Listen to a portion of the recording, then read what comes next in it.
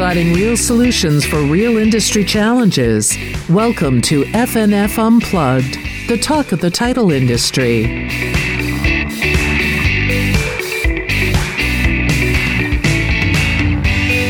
Hey, Chuck, thanks for joining us. You are just back from the MBA Regulatory Compliance Conference in D.C. What can you tell us about the overall themes and the concerns of the regulators and the attorneys who work with the regulators? What's going on right now? Brian, thank you. And yes, recording this literally 2 days after the convention concluded in D.C. And just for those not familiar with the compliance meeting, which is generally in September every year, and this was a live face-to-face meeting, it consists of senior regulators from the CFPB, from FHA, VA, HUD, who come to talk to not just the in-house counsel, because that's who a lot of the people who are there are in-house counsel for the major lenders. Now, as many of you could probably imagine and are aware, some of the larger banks still have do not travel orders. So there were quite a few people who would normally attend who weren't there, but they were joining virtually. But you have the in-house counsel, the compliance counsel for the lenders, and then the major law firms who represent the lenders, or as I like to say to my friends who are in those firms, outhouse counsel. But these are the people who represent lenders when they do have problems with regulators, and both on a state and federal level. So it is a room of 375 attorneys, which I'm sure to many people sounds like the third level of hell. But it is one of the better meetings, I think, annually, where the entire real estate industry can get an idea about how the regulators see things in Washington. And certainly, the themes of this convention, because this was the first one, obviously, since the Biden administration came in. And we still have an awful lot of acting personnel and acting directors. In fact, it was pointed out that many people have been nominated, and we do have obviously a HUD secretary, but most of the rest of the positions, senior positions, we still have acting directors because they have not yet been approved by the Senate for one reason or another. That poses its own problems in terms of policy creation, because you've got acting directors who, in most cases, in the case of, for example, the CFPB, you have acting director Waggio and the nominated director Chopra, who are probably pretty much shoulder to shoulder as how they see things. But you can't really go in and start doing policy changes until you have a full-time director or to have rule submission. That being said, the themes that came out of this convention, and several of the federal regulators said, here are our marching orders from the White House. COVID recovery, both as to health and safety, obviously, but economic recovery for COVID and personal financial recovery in regard to COVID. And that's where the lenders and the federal regulators that were in attendance, that's the focus really is as to individuals and how they have been affected by COVID in terms of keeping their house, making their payments, things of that nature. The second overriding theme from the White House is racial equity. And I think you've all seen that. And we'll talk more about these themes as we go forward here in the conversation, Brian. But racial equity is an overriding theme through all aspects of the Biden administration. The third major theme of the Biden administration is climate change. And actually, we will talk a little bit about climate change. Most of the listeners here think, well, I know, how am I going to really have an impact on climate change? Not so much the impact of climate change, but the impact that climate change may have on you. And of course, putting this forward, there's still a lot of controversy about the causes of climate change, about why certain things are happening. But it was quite clear from the speakers, from places like CoreLogic, there is climate change. They see climate change. It has been coming for the last few years. And there have been a lot of things that have gone on just in the last few weeks. Certainly anybody who lives in southern Louisiana can tell you there's been a lot more rain from these storms than at any time in anyone's living memory. And these things are hot issues. I would say, though, the fourth item, and not so much as something that the administration is pushing as the top of their agenda, though there has been the call for a White House conference on this, is cybersecurity and privacy concerns. And certainly the nominated director for the Bureau, Mr. Chopra, at the FTC and when he was at the CFPB originally discussed these. And as we know in our industry, entitlement settlement, privacy and cybersecurity certainly have been top items for us for some time. So those are the overriding themes, but the COVID recovery, the racial equity and climate change topics, those are the themes the White House has pushed out to the regulators that they need to develop policy surrounding. I want to come back to climate change here in a bit. Living out on the West Coast, we experience it here too. We can talk about that. But first, I want to unpack the COVID piece. You contrast where we're at right now with where we were 10 years ago with the quote-unquote housing crisis. We know it was much bigger than that, of course, but you look at what's going on now with the amount of foreclosures or pre-foreclosures, I should say, that are out there, the potential for, quite honestly, disaster if it wasn't handled correctly. Big difference in how they're handling it this time versus 10 years ago. Obviously, we learned a lot from that, but it sounds like the message is to the lenders, let's try and work this out, right? Oh, I think most definitely. And the Bureau sent out a memo to mortgage servicers a few months ago where there was, I think anyone could discern, there was a real wagging of the finger, so to speak. But you better do a good job in helping people in modifications of their mortgages who are coming out of forbearance. And, I think there's certain things, and as we move forward, the foreclosure crisis that we had in from 2008 to 2010, we're in a very different circumstance today than we were then. One is housing prices crashed. Housing prices have done anything but crash. In fact, the most recent data I saw is the average sale price, the median sale price of a home in the United States is just short of $360,000. In California, today, I saw the median sale price of a house in California slightly exceeds $800,000. That's the state of California. That's not Orange County or the city of San Francisco. Yeah. That's California. So whether you're living in Orange County or living in Death Valley, that all enters into the median. So there's a tremendous amount of equity in the properties, which we did not have going back here during the mortgage meltdown. And in forbearance, throughout forbearance, about a third or to 30% of people who signed up for forbearance actually continue to make their mortgage payments. People signed up for it on the if come that, well, maybe I lose my job. Maybe I better sign up for this program now in case I need it. But in fact, they continue to make their payments. Somewhere in around a quarter of the people in forbearance refinanced. They were at 5 or 6%. They went in to refinance. They got their rate down below 3%. And so probably in a better position to make their payments.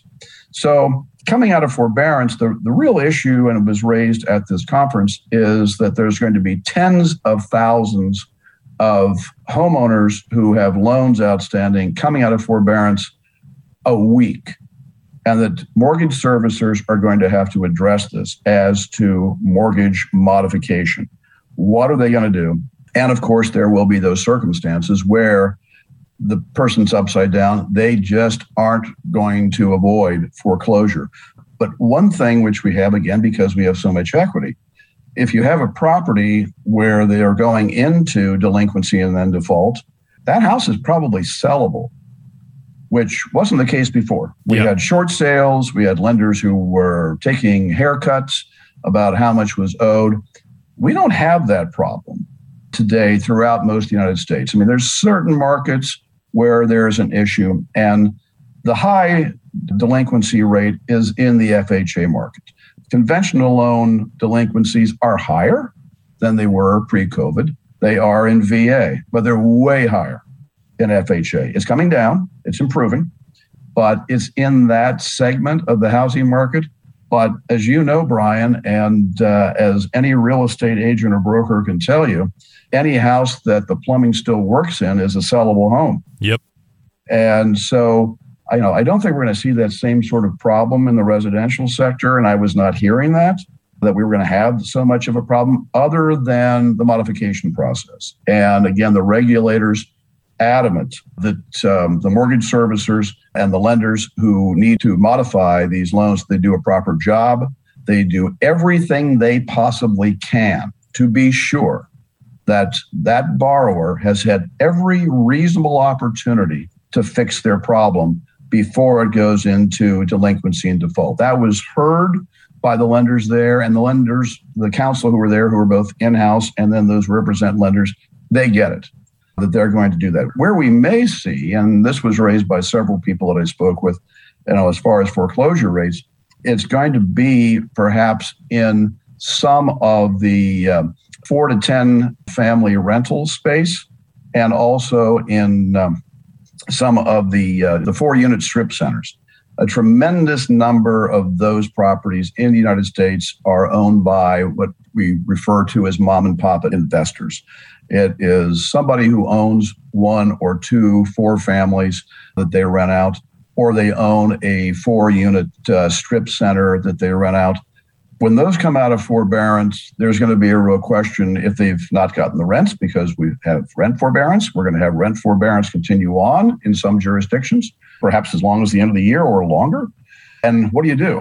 If you own that building, you're paying the taxes, you're paying the upkeep, and perhaps you're paying an underlying loan. Likewise, in those 4-unit strip centers, unless you live in a state where 2 of your tenants are a liquor store and a marijuana dispensary, which, as we know, in those states where they're legal, are viewed as essential businesses, that you may have a problem with your tenants being able to pay back rents. And then where are you? So there may be more in that segment, and that segment doesn't quite have the same marketability that the residential segment has overall.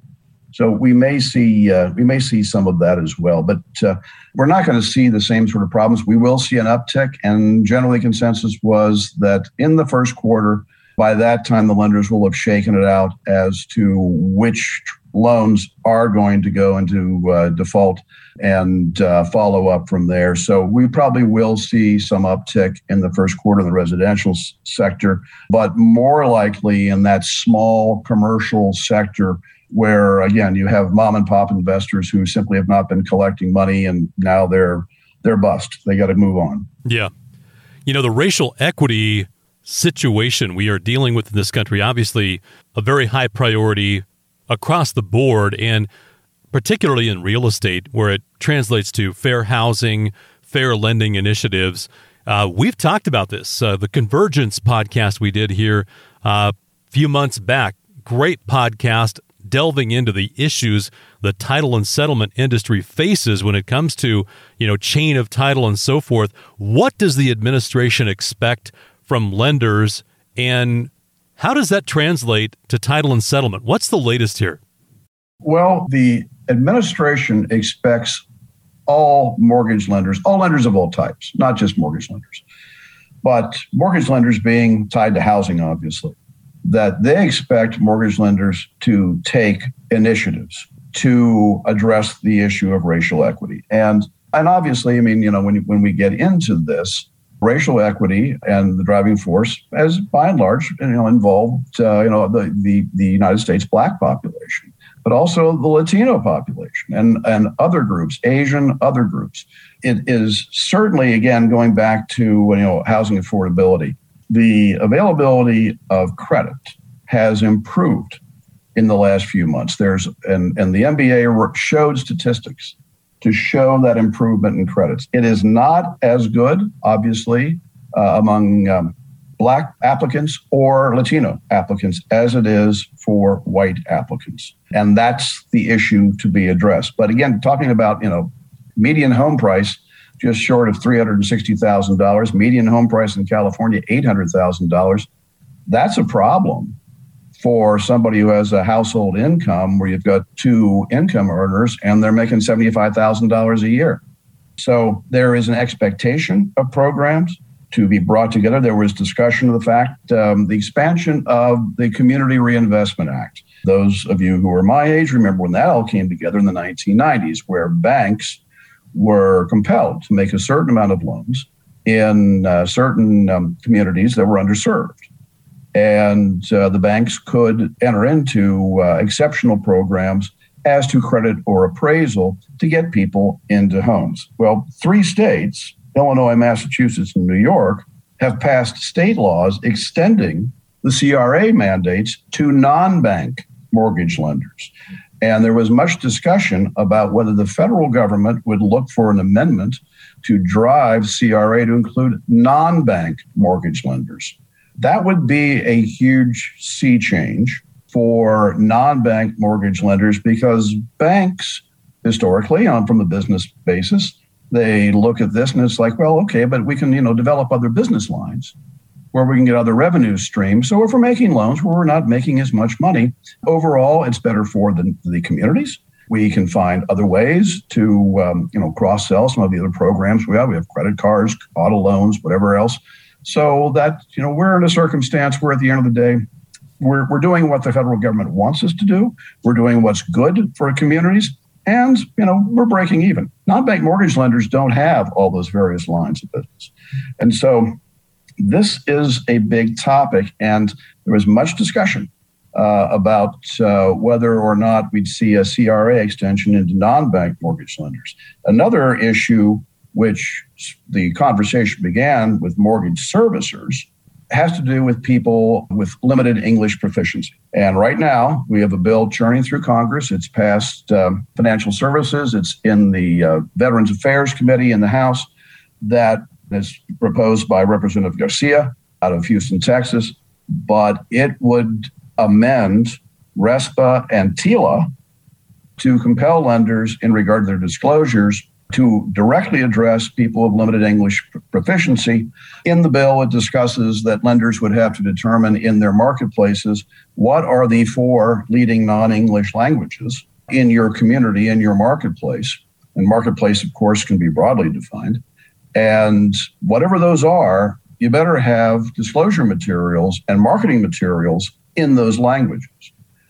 And so certainly, I think, most people would think, well, of course, Spanish. Spanish is generally the leading non-English language in the United States. In California, Texas, Florida, 3 of our largest states, Spanish is very common, as it is in Arizona, it is in the Northeast Metro and many of our major cities. But then when you get into number 2 and number 3 and number 4, and Jeff McEvoy from Home Surety Title, who was our guest a few months ago on the podcast, Jeff's based in Memphis, and he is involved in the convergence program in Memphis. Well, the number 2 foreign language, non-English language, spoken in Memphis is Mandarin. And Jeff has 2 people who speak Mandarin. And he said every day they are speaking to people on the phone in Mandarin. The limited English proficiency is going to be a huge issue. And it's going to be an issue for those of us in title and settlement because, and it won't necessarily just be because you're dealing with one of the top 5 mortgage lenders, but if you're dealing with a community lender, because they are regulated by these same institutions, by the OCC, by HUD, by the CFPB, they are all going to be regulated by this because if this is an amendment to TILA, it's going to change it for everybody. And so if you're talking to a community lender who has 3 bank offices in a city, they're going to have to make these same determinations. And it was made very clear, both by some of the regulators and by some of the counsel who were speaking at the event, that settlement service providers, which includes us, but also appraisers, a wide variety of other people, settlement service providers for lenders are going to have to address this same issue. So it's something that if you're in title and settlement, you better start thinking about, well, in my community, and whatever my community is, whether I'm in 1 town, 1 county, 3 counties, 26 states, what are those languages? Talk to your lenders. What are they thinking about? Because, again, legal documents will be in English. It is the legal language of the United States. That is not going to change. But disclosure documents may need to be in a variety of non-English languages. And what do you have on your website as a title agent? Do you have anything on there? You may have people who speak Spanish in your office. Are you advertising it?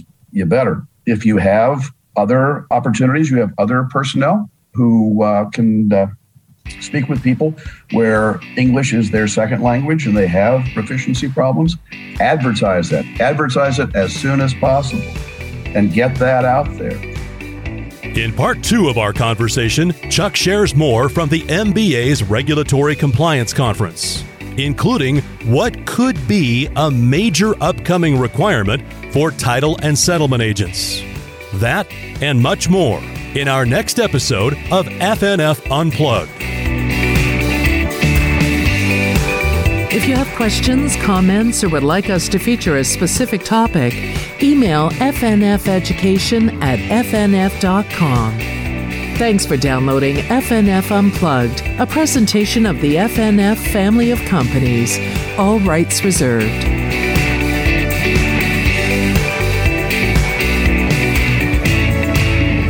This podcast is being provided for informational purposes only. The podcast is not a comprehensive overview of the subject and is not intended to provide legal or financial advice or an endorsement of any product or business. The views expressed by podcast guests are their own, and their appearance on the podcast does not imply any endorsement of them or any entity they represent, including Fidelity National Financial or its directors. Please seek legal or financial advice before taking any action on the matters or products discussed herein.